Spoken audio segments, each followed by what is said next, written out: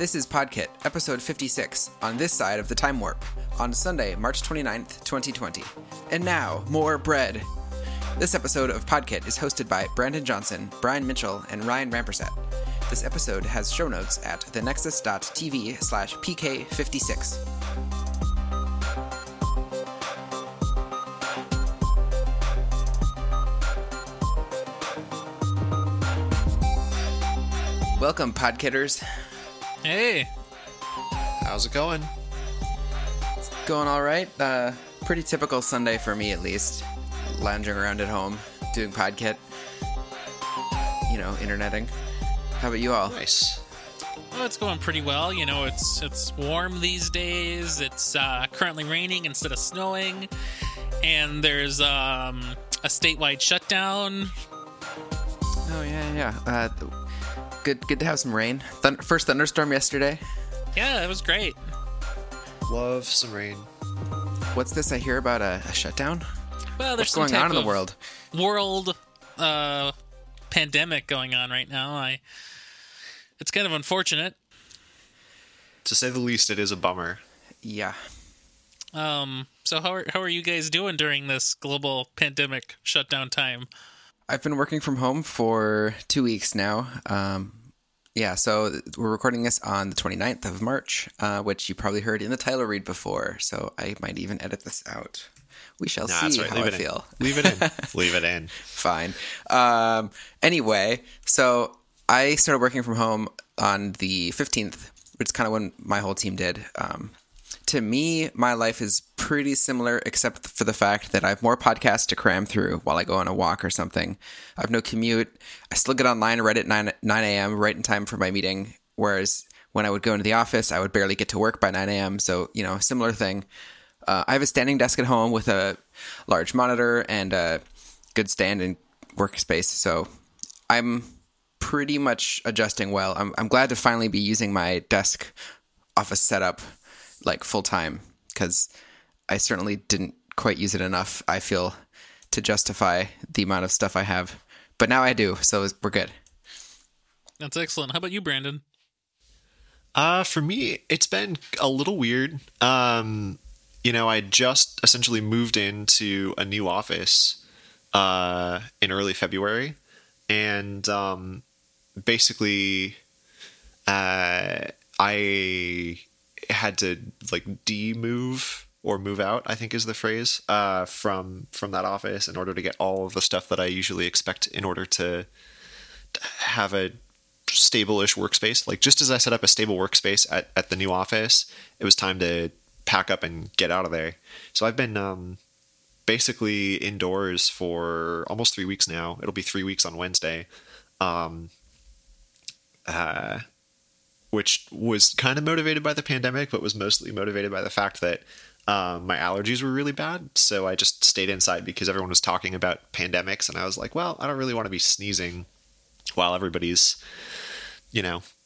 concerned about that stuff, even though that was, almost a month ago now. And everything we know about that has shifted somewhat, and it's gotten a lot worse and a lot more present. So that's been kind of wild. I was up with my family for first couple weeks. And now I'm back here in beautiful, historic downtown Minneapolis, Minnesota. But aside from that, no, a lot of things remain pretty similar. I've actually been way more efficient because I haven't had to go anywhere to do my work. So like my number of billable hours, or my ratio of billable hours to hours spent but in chair, has increased significantly, which is how I measure productivity. Because if I'm sitting in my chair and looking at Twitter or something, or if I'm wasting a lot of time switching between projects, that annoys me, and that reduces how much I can get done, and therefore how much I can bill, right? So that kind of sucks. But now that that's improved, that's been really quite nice, and I think my clients are liking it too. Yeah, it's good to be back around. I was drinking, back when I was up in the suburbs, I was drinking cold coffee, which is really good, cold canned coffee.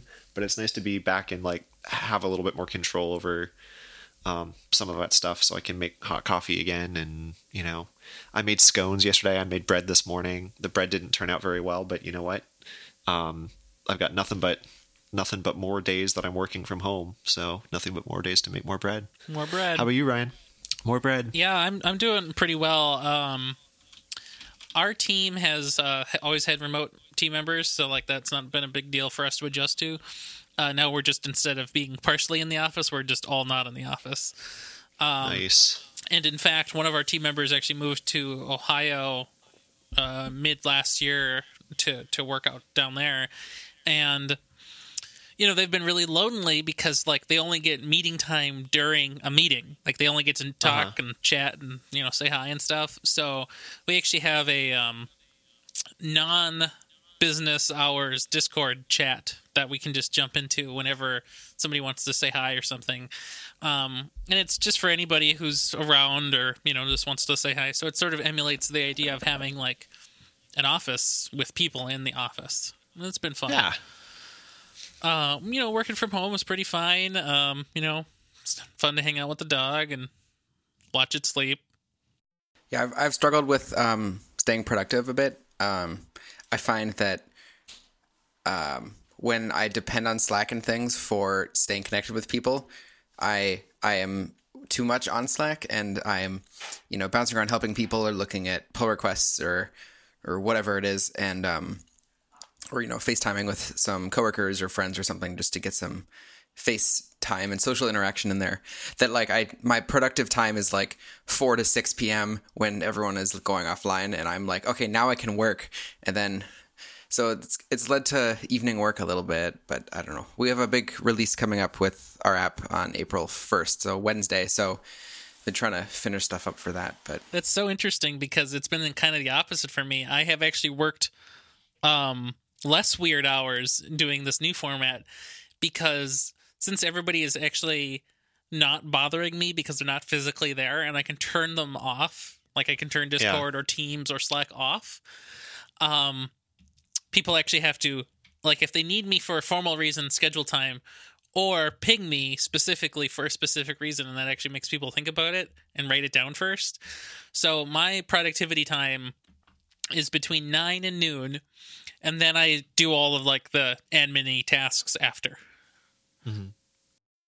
Afternoons are usually a little bit lighter in terms of stuff going on. Most of my meetings are in the morning and things. So mornings are more of my check-in, maybe get an hour or two of work time in. But even when I'm in the office, I usually either chime into some discussion on Slack around something that affects my team or something I care about, or people ping me directly with questions about stuff. So like we're already, because my work office is quite large. There's, hundreds of people in development in 7 different buildings. So we're already these cross-team kind of depending on Slack and stuff for messaging. So from that sense, it's kind of the same. But yeah. Yeah. I think like one of the weirdest things for me is like the first week of this, I had like 3 hours of meetings a day. Easy. Like every day, 9 to noon or 10 to 1. Sometimes later was like check-ins with people, and that was really terrible because like, I've talked to some people, some contractors who feel like, oh, well, like a meeting is kind of a double-edged sword because it's like, if you're a contractor, that's like an hour where you're talking to people rather than an hour where you're coding. So like if that's how they want to spend your time and their money, then like that's fine. But it like there's kind of a tacit acknowledgement there that like meetings aren't really a great way to spend an hour of developer time, right? Because it's like unless there's actual things to discuss that are bearing on things, like just spending time on an update like that is something you should be able to get at any point from like a project management tool. So I've tried to like pivot my clients who were early on very, very focused on spending half an hour to an hour every day on meetings, to something that was a little bit more autonomous so that they can feel like they have a handle on what's going on without like requiring pulling me or other developers on the project out of their workflow to do it. And that's been really nice. So like, I think last week I was down to like an hour a day of meetings, which is maybe still too much, but definitely felt better. So I think like that meetings thing, as people learn more about how remote work can work, I think it's going to be different. It's going to be interesting to see what develops. So how are your families doing with all this? Are they remote working too? My sister is a TV reporter and news anchor, so she's I think she's anchoring in the office, but she's doing her reporting out, working kind of out of a car with a producer or photographer. I forget what their title is. So more isolating than normal, but still going to the office a little bit. My parents are both in the medical field, so they both go into the office, though my mom is more less medical essential, so she's been going around to different parts in the hospital complex doing different roles. So it's a little more unsure of what her role will be in all of this, but yeah, I'm the only like full remote, avoiding all social interaction kind of stuff for my immediate family, at least. Yeah, my family was actually going to go on vacation.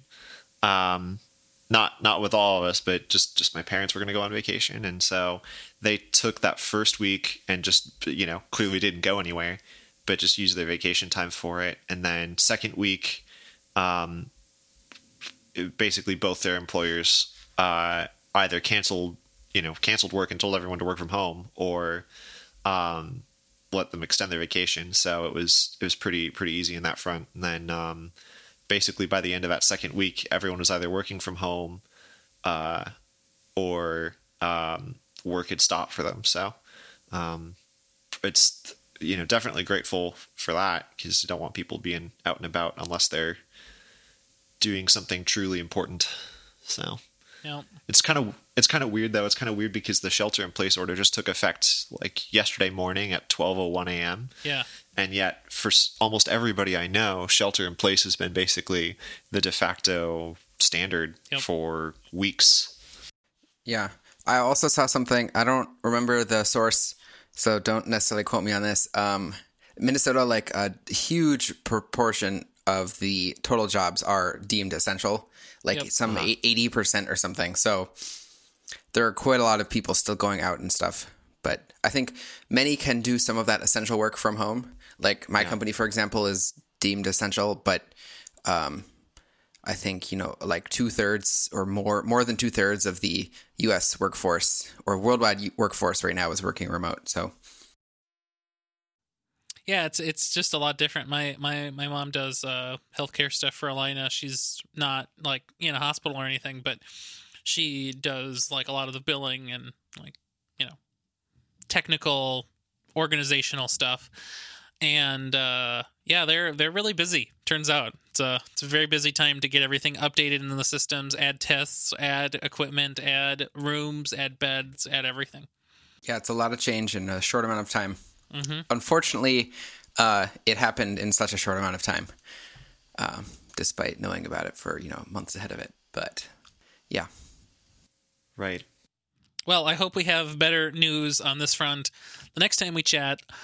Shall we continue on down our list? Let's do it. Yeah, I thought I would just highlight real quick. Site that I've been using for all my latest numbers is the ncove2019.live site, started by a high schooler out of Washington, and then helped with another developer who helps work on it as well. So I thought that was a cool story of independent people coming out to try to improve the news and gathering of data around the whole pandemic. Anyway, so yeah, I linked their Twitters. I followed them. Nice. Anywho, all right, should we shift gears? Yes, go for it.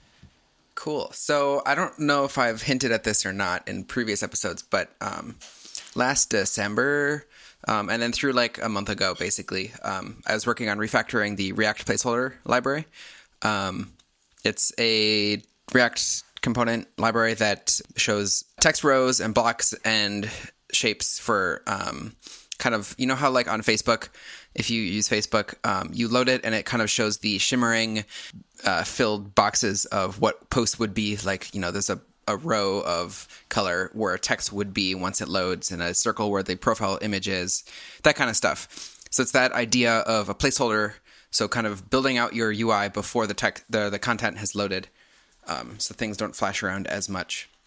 Anyway, I use this at work quite a lot, and it was supported by React 0.14 through 16. So it used some legacy component lifecycle methods and things, and it was throwing a lot of warnings in my console. So I'm like, hey, let's rewrite it with hooks. So I went around updating a bunch of tests or adding tests before even refactoring back in December.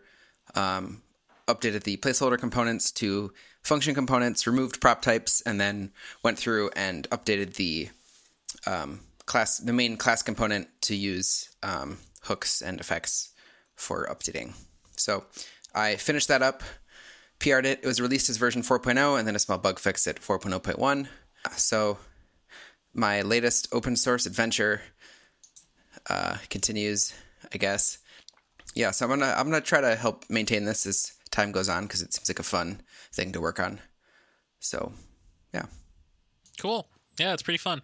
Yeah, and Brandon helped me a little bit with this about like isomorphic TypeScript prop interfaces. Yeah, that's right. Yeah, that was a little while ago, but I don't know.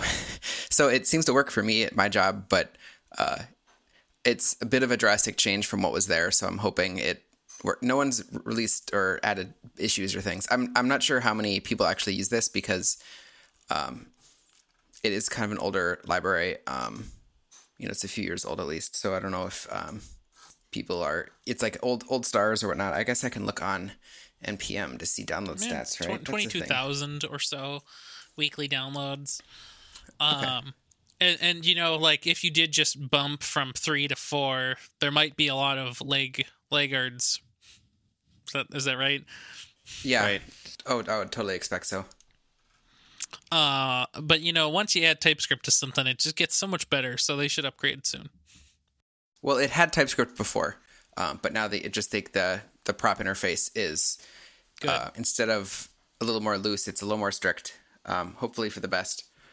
Yeah, I'd like to go through and like uplift some tooling and use Babel to compile TypeScript and things like that. It's using a setup.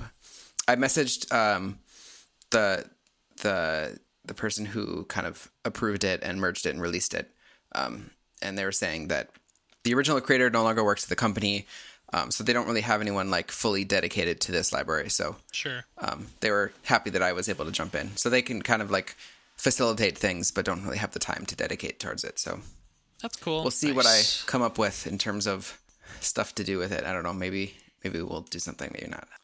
Anywho, that's React Placeholder. Well, do you want to talk about where React Placeholder gets hosted?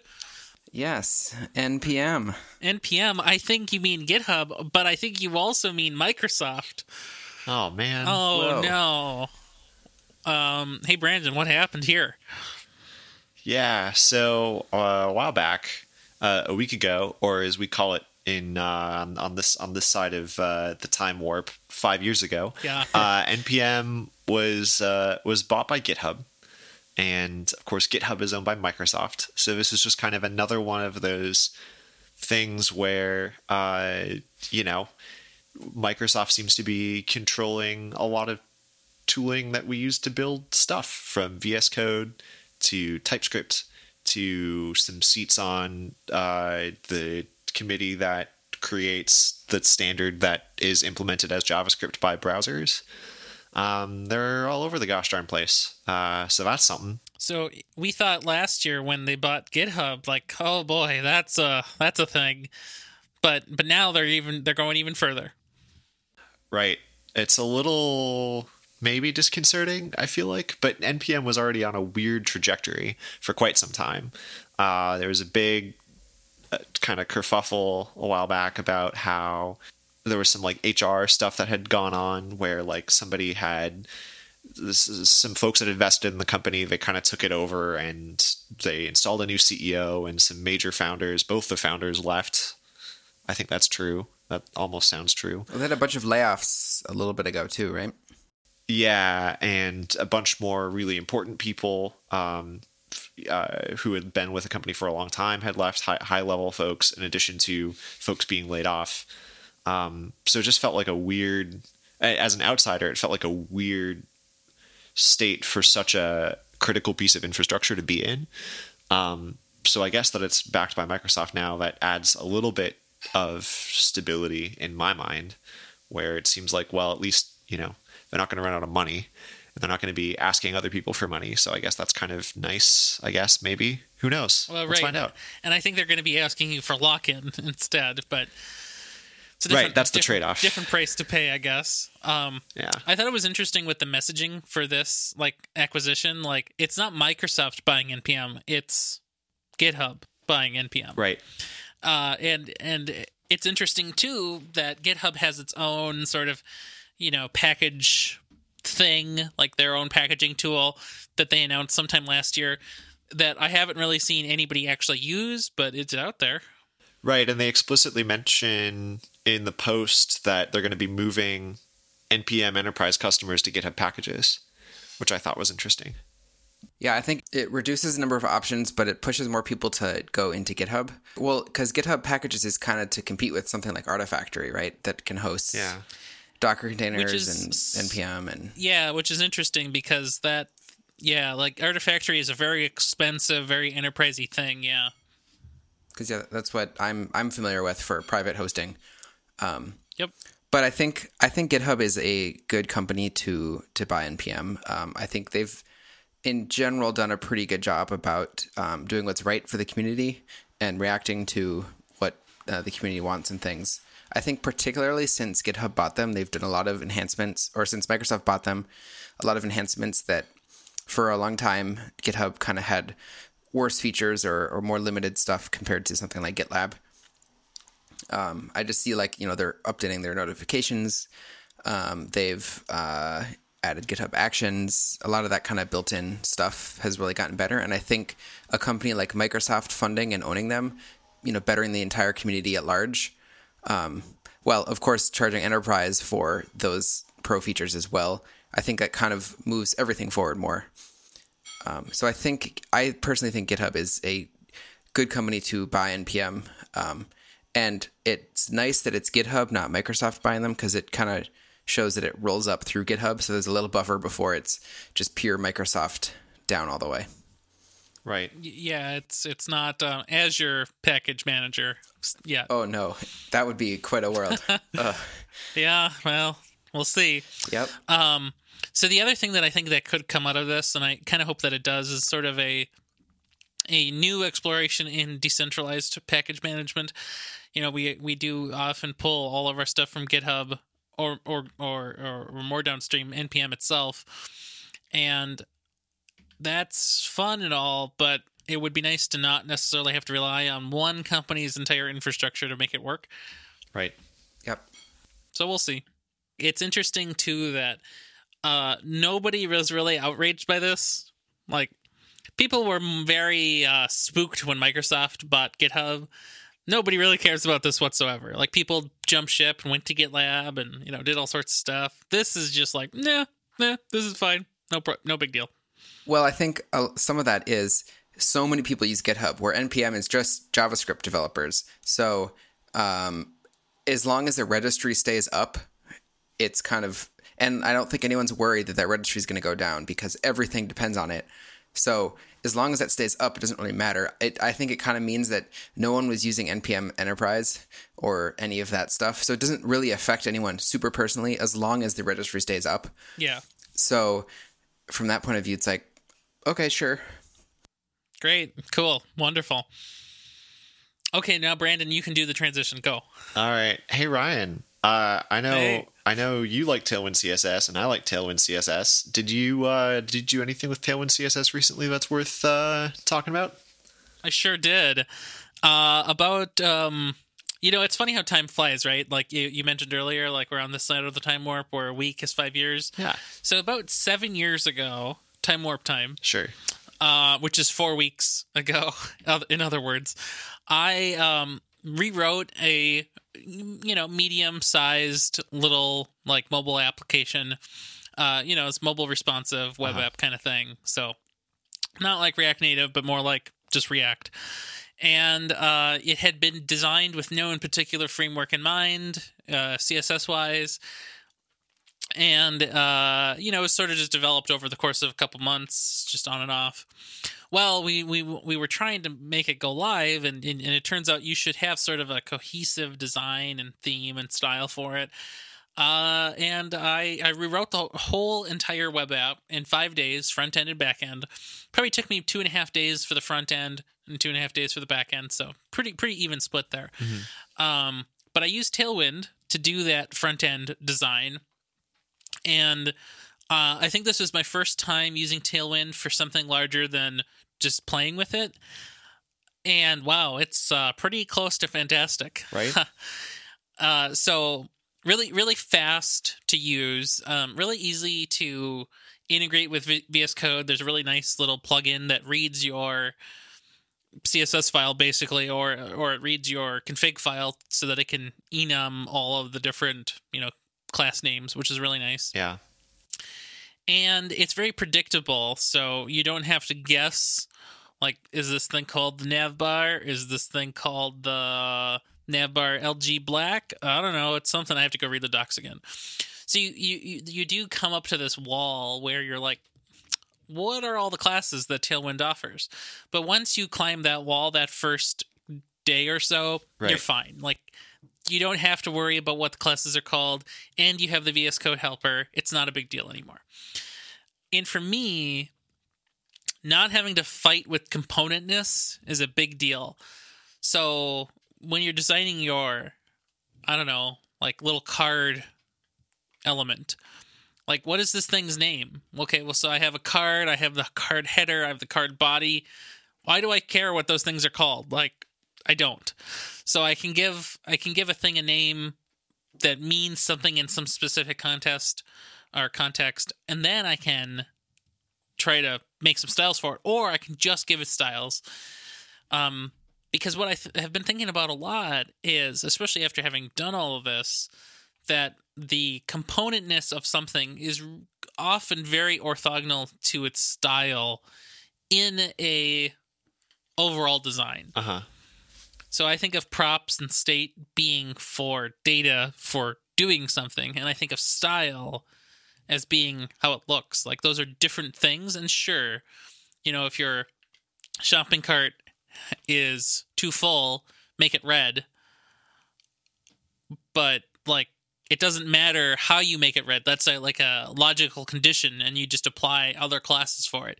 You don't need a name for that necessarily. Right. And that's been a big productivity increase, and Tailwind really makes that slick. Like, it's really good. So for some of that switching between styles, are you using something like the class names library, or like conditionally just adding one class or another? Yeah, so with Tailwind, you cannot make dynamic classes. So for example, let's say you wanted to change the text color of something from green to red based on whatever condition.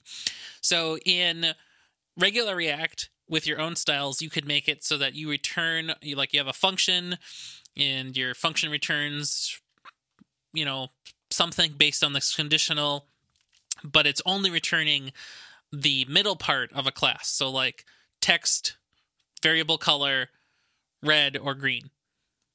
Tailwind won't let you do that because you have to use purge CSS, which means that it regexes through all of your source code to find all of the class names used, to keep them, to whitelist them. Oh, interesting. So you can't have dynamic classes, but in a way, following the spirit of what we're trying to achieve with TypeScript, which is to make your code a tiny little bit, maybe a lot more verbose, but to give it some compile time predictability. So what you end up doing is you make a map between whatever logical conditions you want and whatever your styles are, whatever your class styles are supposed to be. So they're never dynamic. They're always fixed, known at time. And I use class names for that, and it works great. So as long as it's a string that it can be regexed in just through like searching through files, it's fine. So as long as it's in its complete. Works great. Exactly. It has to be in its complete form with no concatenation or weird transclusion. Does that stuff. include things like property on an object if you're using the object syntax for class names, or does it is it going through an AST of just strings, or is it It is literally doing a regex. wonderful? Keeps it easy. It is really easy, and it works really well. Now, is that perfect? No, obviously not. It's good enough for the 80% of use cases when designing something fast. And that seems kind of where Tailwind really excels, that fastness. So this seems very similar to something like style equals on all your stuff, with the exception of it's more describing what it should be. So it's a little less verbose because you can just say flex instead of display : flex. But also things like you have an example here, BG-blue-green-300. That's probably setting a background to a certain color, and you don't have to remember those colors. So you're variables as class names, which is kind of how CSS classes work. So it's it's getting closer to the old school ways of style attributes, but not quite. Well, so one of the things that I hadn't occurred to me before that I recently was just reading about. So I'm sure we've talked here on this show about design systems. Have we ever talked about those? From time to time. A little bit, yeah. So in design systems, there's this concept of a design token or some kind of piece of code that can be moved through the pipeline. So maybe it's you enumerate all your colors and you give them names, and you enumerate all of your margin spaces, and you enumerate all of your padding spaces, and you enumerate your line heights, and you enumerate your heading sizes, and so on. So I always thought about those design tokens as being things that you use to generate other code. But what somebody pointed out with Tailwind is all of those classes that Tailwind generates for you to use, those are the design tokens. Those are the tokens. Each individual atomic token is a token. Yep. And that's really interesting. I hadn't thought about it that way. And what's really cool about that is, so in a way, it's like putting, an inline style on all of your elements. Yes, it is like that. But it is a restricted set of those possible styles. So you cannot just put in any random color. You are inclined to use a discrete and known at compile time token from your Tailwind's class set. It's really nice. And that gives you some security and safety for applying random stuff, and then, oops, you don't want it anymore. You have to find everything and know how you did it. You can refactor things and do theming a lot better. Exactly. Now, that's not to say that you don't have to write some custom CSS sometimes. I had to write some custom CSS for some animations. Mm-hmm. There's not if you want to have a squiggly animation for something, you have to kind of just write it yourself. It's not going to be out of the box. For whatever reason, there is no CSS column rules in Tailwind. I had to just write those myself. No big deal. But for the most part, you get so much good stuff just out of the box. It's easy to kind of jumpstart and go. Nice. Yeah, it seems like a cool framework. I haven't used it, but I've seen you two talk about it a lot lately. So, yep, still pushing for it. Tailwind it up. Yeah, I'm using it on 2 projects right now, and a third super duper uber side project that is now totally on the back burner because nobody's going anywhere, so I can't use the location-based aspect of it. But the Tailwind, I think the developer experience of Tailwind is really interesting. Now, I had a conversation with somebody in a Slack group a while back where somebody was very upset about Tailwind because they thought it violated the quote-unquote separation of concerns between HTML should be an HTML file, CSS should be in a CSS file, JS should be in a JS file, and it's I think it's interesting you bring up the design tokens argument for it, because that was the thing I was trying to get to, but this dude just wasn't having it. But he's kind of a jerk anyhow, so who cares? It's really interesting, and it's still an ongoing thing. Tailwind has a lot of deficiencies in how do you make a reusable component and then share it with everybody. That's kind of a mystery still, in my opinion, because it isn't. Because Tailwind itself isn't really created with JavaScript in mind, it is almost purely CSS, which means you don't get a lot of the luxury you get out of something using style components. Ironically, I have my entire website and other websites using a shared styled components library now. I am not going to switch that out to Tailwind, despite it liking it a lot. But I would love to have some Tailwind-like experience with those. Right.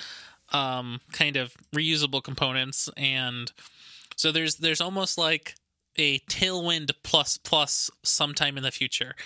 And I'm still doing a lot of research to find out what those things are. Yeah. Well, you can use Tailwind with styled components so long as you use the Babel macro to plop in the literal CSS for it, which is some dark magic that I think we've discussed perhaps on this podcast previously. I think we discussed it over coffee, and it is black magic. It's like the coffee. It's terrifying.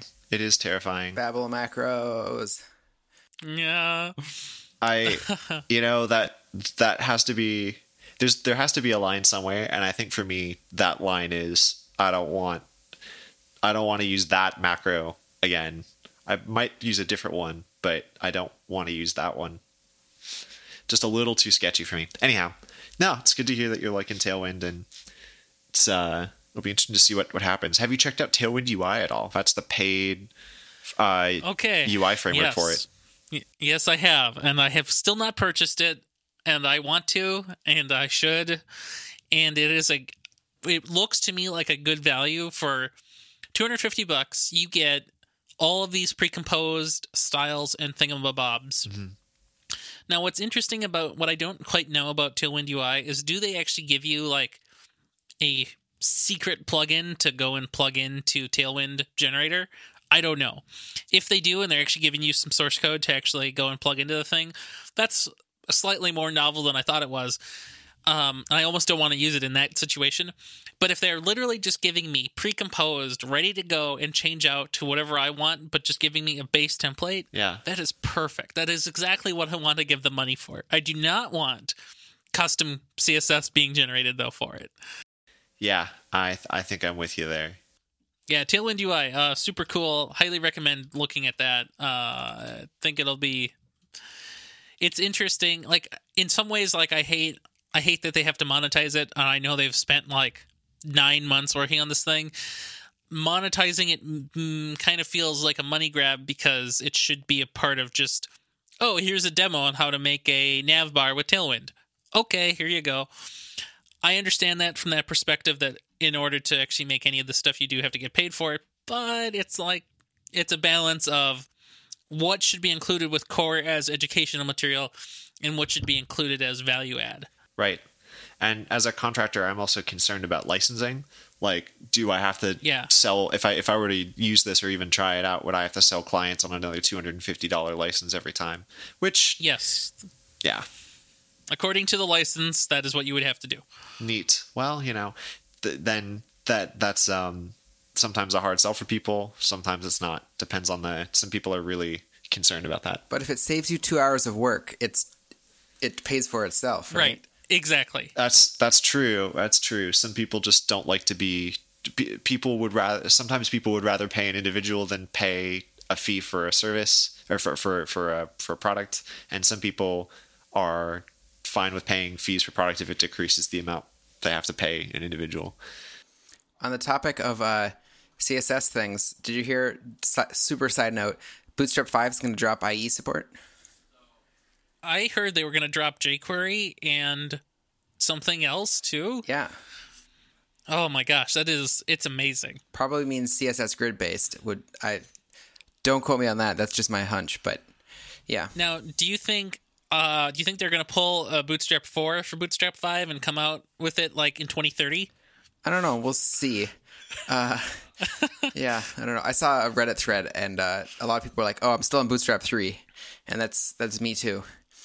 And it's crazy to be on Bootstrap 3 still, to be honest. Yeah, I roll my own Flexbox for everything, and that's oof. So in my app at work, we wanted to switch the spacing to be from 15 pixels for like row column padding to 16. So I imported the whole Sass thing for just the just for the column stuff, and we redefine it 3 or 4 times for our different side nav states, so it's all like auto flows. But yeah, it's a lot of floats, and I'd love to use some grid or Flexbox more, but when you have to support IE 11.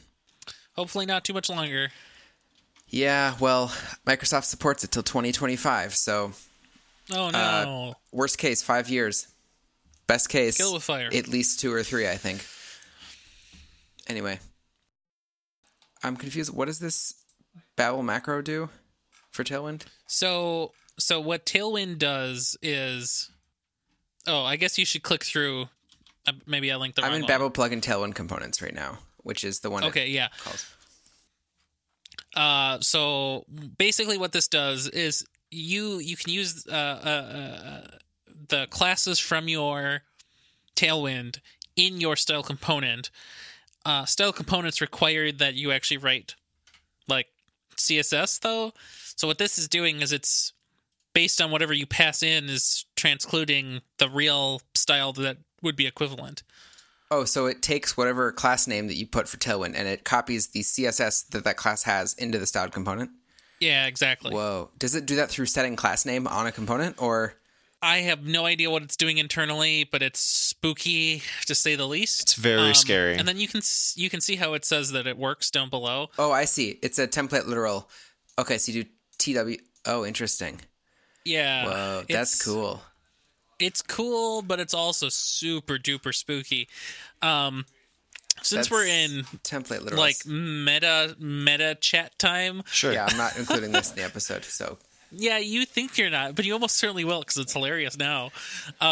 You're probably right. If you're because I'm just gonna say it anyway. The two things that I alluded to about having like future integration with Tailwind is sort of the two things that I grayed out down here in the show notes, which are ThemeUI and Glaze. So ThemeUI and Glaze, they have this concept of having just a like, so JSX is like JavaScript, HTML templating. So they made a special prop in JSX called SX, Style X, I don't know.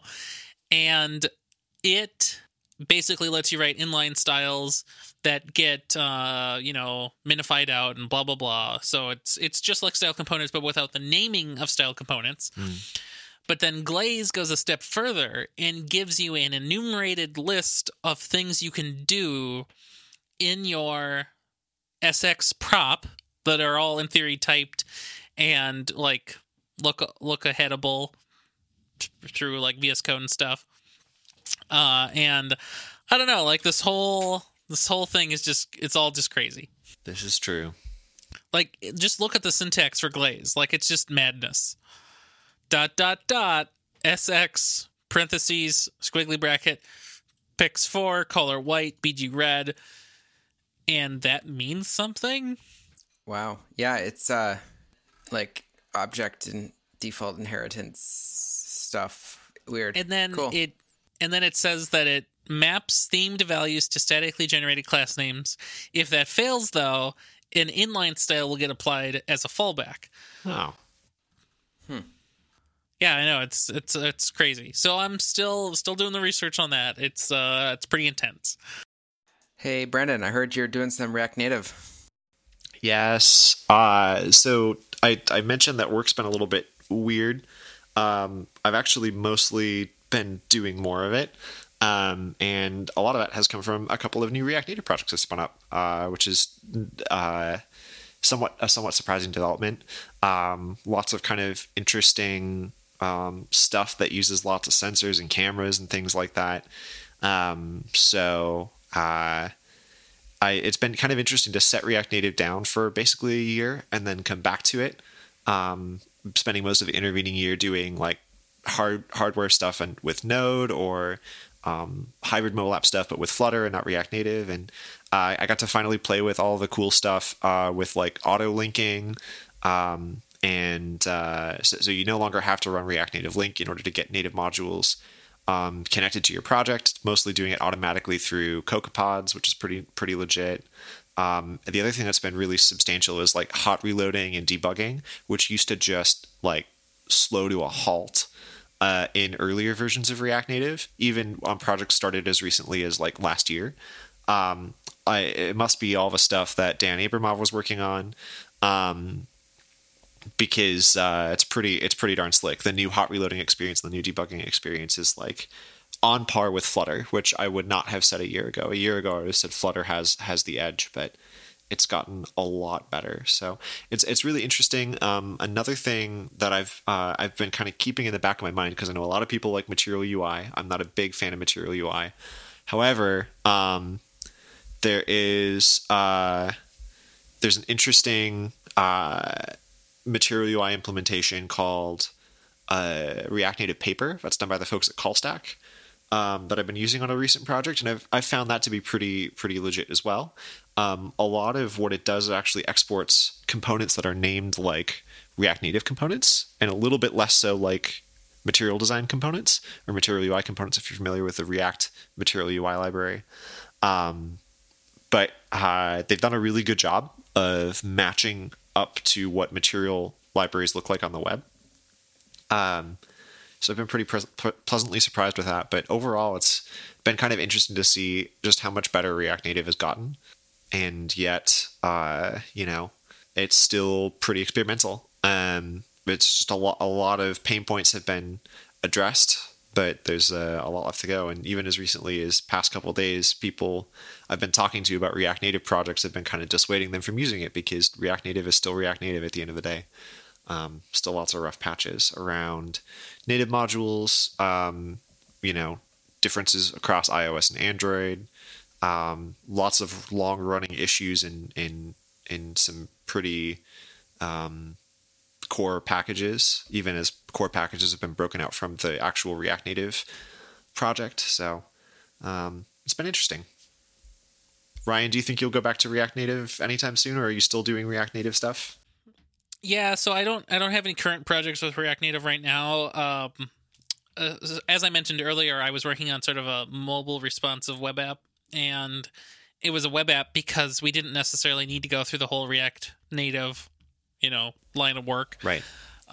It is clearly just more work to make a React Native app versus a web app, and it is even further more work to make a native app versus a React Native app. Right.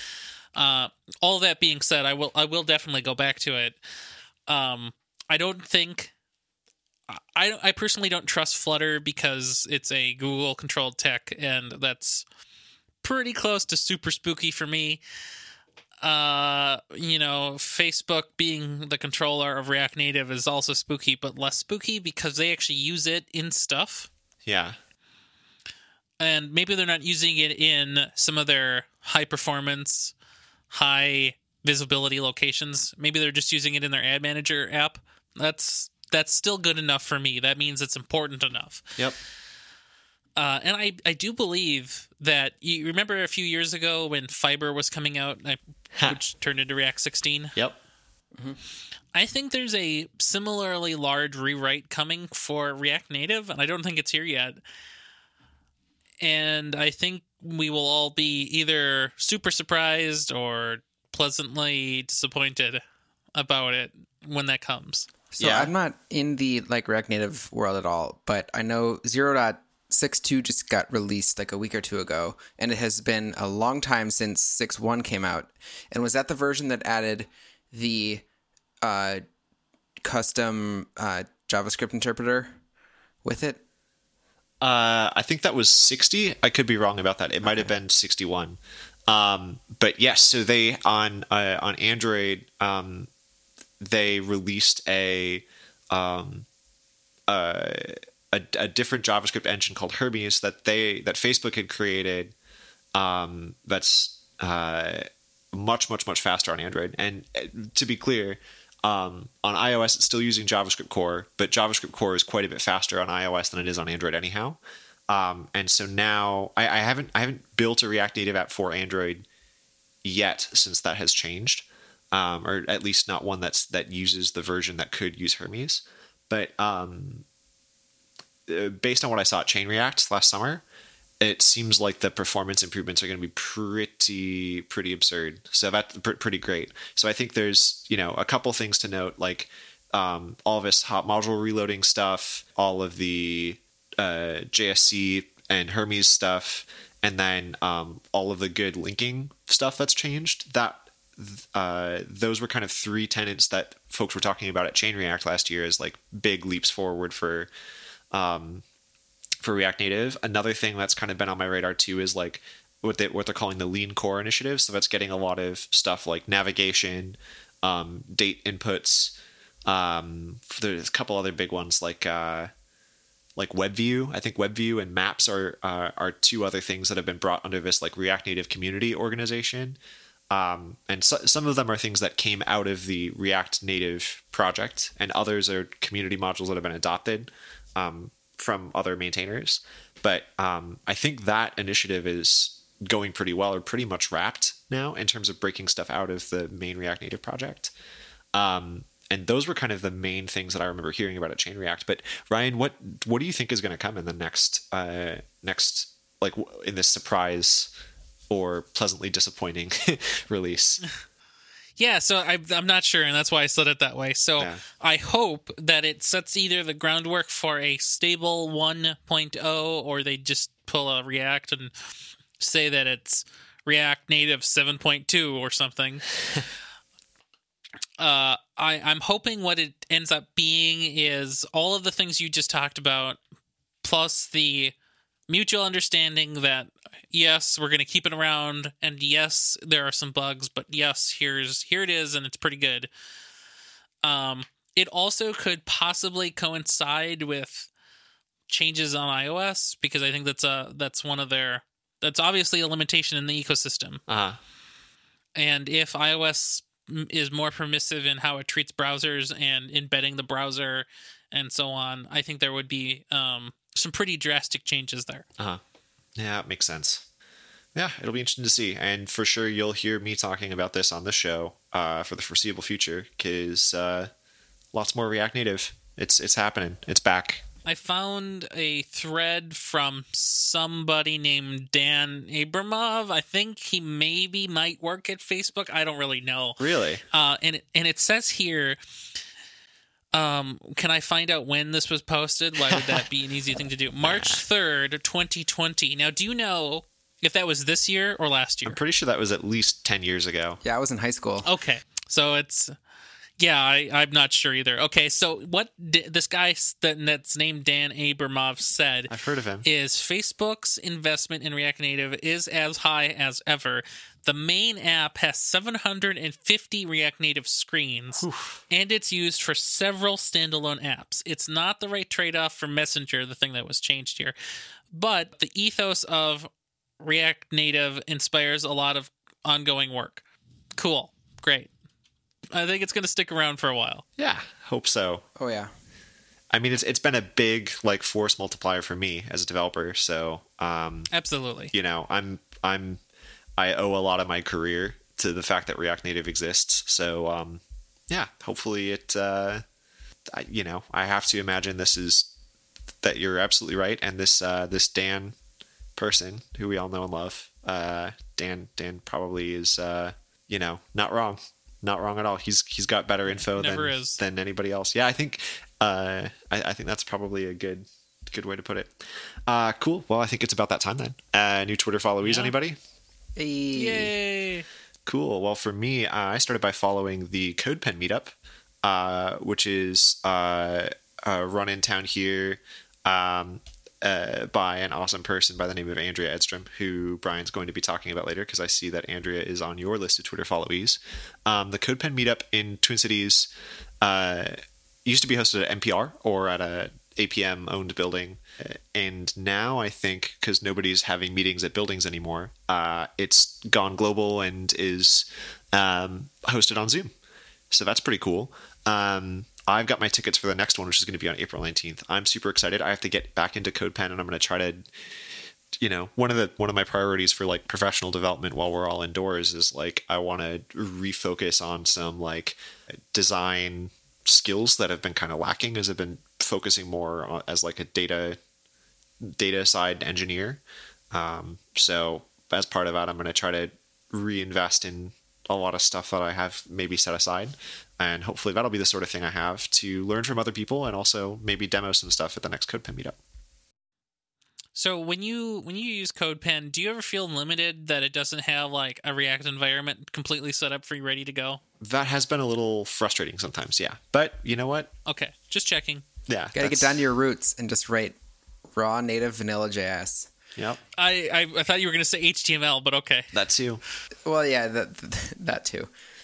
My other Twitter followee for this month is Bellingcat, which is a like data journalism, public interest journalism thing that has done a bunch of stuff in concert with other news organizations like Al Jazeera. I think they did some stuff with public something or other that I always forget the name of.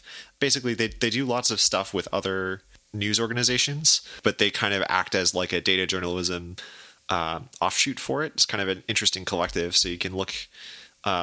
It's just been interesting, especially in a time where, in a situation where data journalism is kind of maybe more important than ever, or differently important to how it's been important in the past. It's kind of been interesting to see their approach. Basically, they do a lot of interesting data journalism-y stuff in collaborations with other organizations. Yeah, here we go. The coronavirus disinformation system and how it works. I think that was kind of an interesting example of their work. Oh, I also followed one of the folks who works under the name Bellingcat, who is on there, but I'm not going to add his personal one because you may as well just follow the whole darn crew. Cool. I'll go next. I followed a few people, but I'll just talk about two here. First is Meyer Lee. They're a organizer of Minneapolis Junior Devs, maybe outgoing organizer. I'm not quite sure. Brandon might know more about all that.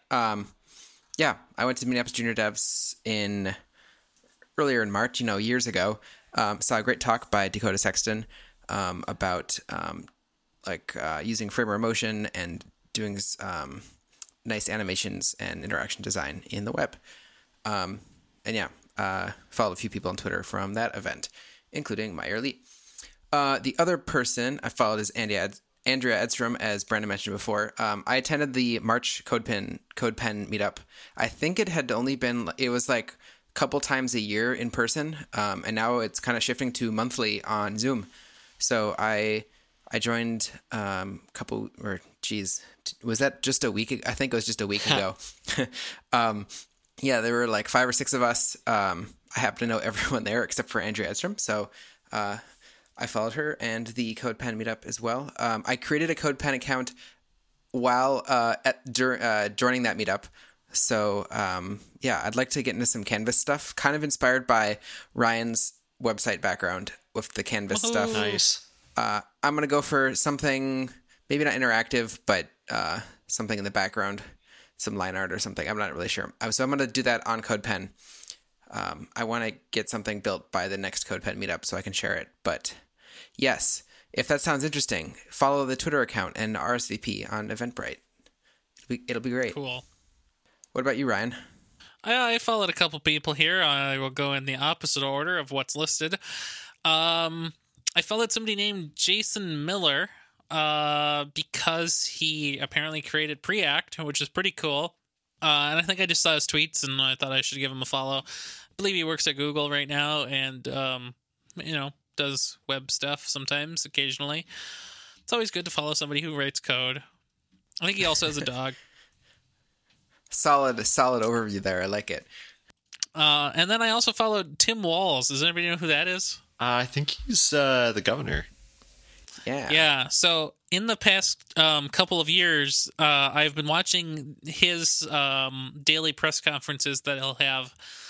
And he is a really good speaker for the most part. And he's very articulate, precise, responds to questions well without dodging them for no reason at all.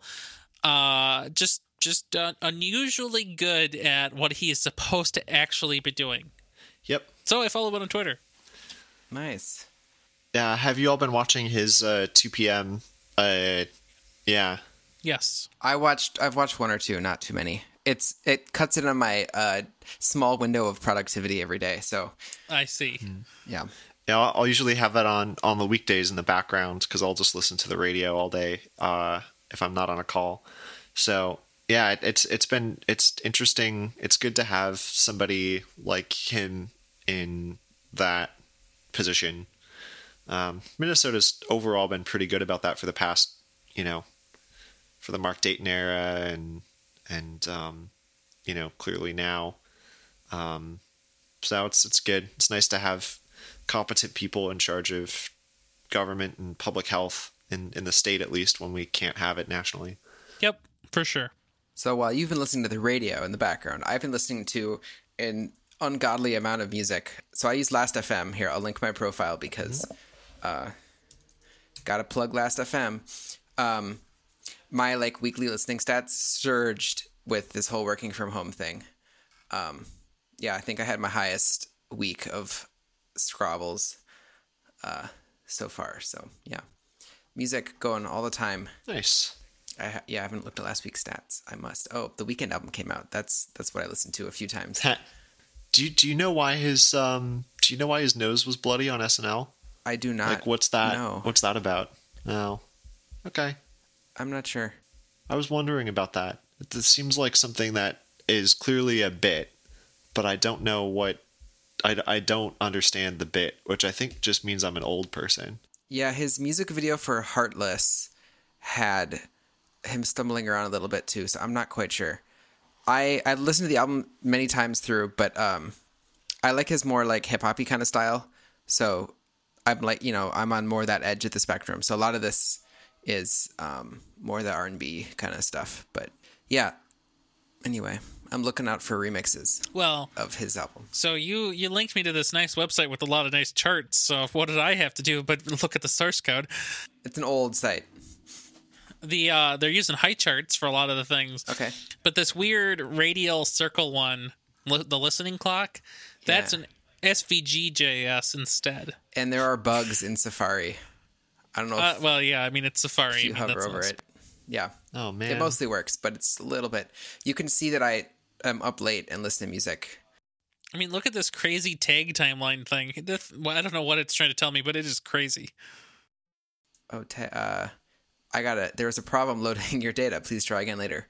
I think I've seen that. That's the genres, right? Yeah. The Weeknd gets their own genre. But yeah. And they're Dutch genre or tag came up for a week and then disappeared. Anyway, yeah. That's funny. I like Last.fm. Shout out to them. Yeah, I might start using that too because it'd be good to keep track of that stuff and get stats in a way that Apple Music doesn't always let me. So yeah, I use the Last.fm Scrobbler on my Macs, and then Spotify can auto scrobble to Last.fm. So it's the only place that aggregates both services together that I've found. Now, what is defined as the artist is different between Spotify and Apple Music.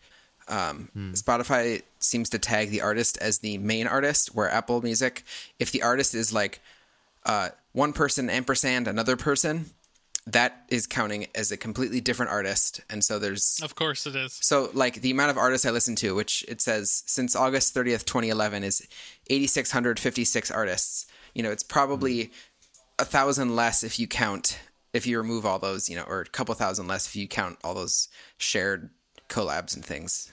Yeah. And then songs that have feature in it come from Apple Music, but ones that don't are often from Spotify. And so there's a lot of duplicate stuff that comes through as different songs. But anyway, sorry, that's Last.fm.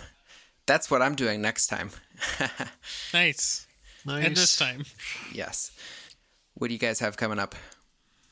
I have a lot of working from home. I think that's all we can do now. Yup. Lots of that. I bought my Mazda last year in September, and I don't get to drive it around a lot these days, so I might just go for a drive sometime. Yeah, I was going to say, I think I'm probably going to go for a drive. I'm trying to, rather than get groceries from, grocery stores. Wow, that sounds strange. I'm going to try to, do more CSA stuff, small producers, stuff like that if I can. And most of those are out, in the North Metro and stuff like that. So lots of fun little drives for essential things that otherwise, you might usually get at big box stores a mile from my place. If you do go for a drive, I should mention that I did pick up some stuff from the office about a week and a half ago, and the drivers that were out there at that time, even though everybody hadn't been ordered to shelter in place at that time, there was a lot less drivers out there, but they were all insane. You probably shouldn't go 70 and 94, turns out. Oof. Yeah, that's not. Well, as a rule, I just never take 94 if I can avoid it. True. Because 94 is one of the worst roadways in the state of Minnesota. Yeah, and probably the worst. 394 and 494 are, right there on that list. 694 I can usually handle. It's 494 and 394 that just make me very sad. Also, Highway 100. Highway 100 is terrible. So pretty much everything in the lower left. So yeah, just keep listing them off. I don't believe that anything south of 94 or west of like 35W exists. I just don't. That's fair. I've been there, but I'm pretty sure it's a twilight zone where everything is terrible and nothing. So, sorry, Brian. I know that's parts for the most part. Minneapolis is accepted from that. It's just hey, I'm with you 100%. I hate driving to the suburbs. City for life. Yeah. So so if you do go anywhere, just be careful because there are a lot of crazy people out there driving around super fast and recklessly. Yep. Yep. Well, I don't know. I guess I haven't. Have I said what I'm doing next week? I don't know. Next week, next year, who knows? Mostly a lot of work, lots of baking, lots of cooking, lots of food stuff. I think I've got some cookbooks I'm trying to work through, and I'm just trying to be a little bit more methodical about everything now that I can be. Like it's weird how all of a sudden I went from like 2 coffees a day out, somewhere between 1 and 2 meals a day out, to like no meals a day out and no coffees a day out. Everything I eat, I make. So there you go. Pretty wild. Yeah, my Visa bill is going to be the lowest it's been since like high school or college. It's wild. Yep. Yeah, I hope to bike over to United Noodle or something, just a different grocery store, pick up some more unique snacks and food things. Otherwise, yeah, working from home, going on walks. I went on a bike ride on Friday. That was really nice to get. I realized it was the first time I've gone faster than like 4 miles an hour in weeks. Nice. So that was good. Yeah, my car's been sitting for 2 weeks doing nothing. I saw gas as cheap as $1.59. Jeepers. Over on Lindale and 36th, that BP station that's always cheap. Yeah. Where can we find you all? Well, you can find me just about everywhere, but especially on Twitter at RyanMR, and of course on my website, RyanRampersad.com. You once were able to find me just about anywhere, but now you're mostly able to find me in one specific spot, which is Minneapolis, and also Twitter, where I'm Brandon_MN, or Instagram if you like food stuff, because that's all my Instagram is. It's all food. How about you, Brian? You can find me at home in Uptown, or on my website, brianm.me, which has a new uses page, which is basically taking my Living Docs pages that were gear and software, merging them together, deleting some stuff, and adding a photo of my desk. Nice. So now I have a uses.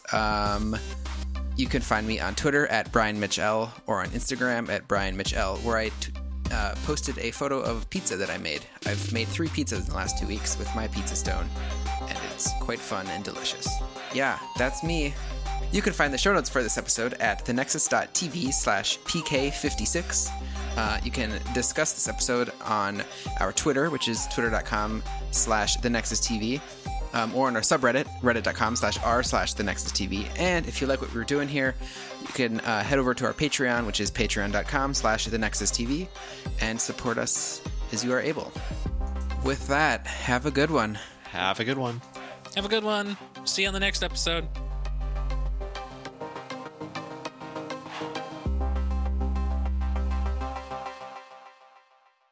The Nexus The Nexus TV. podcasts from the Technological Convergence.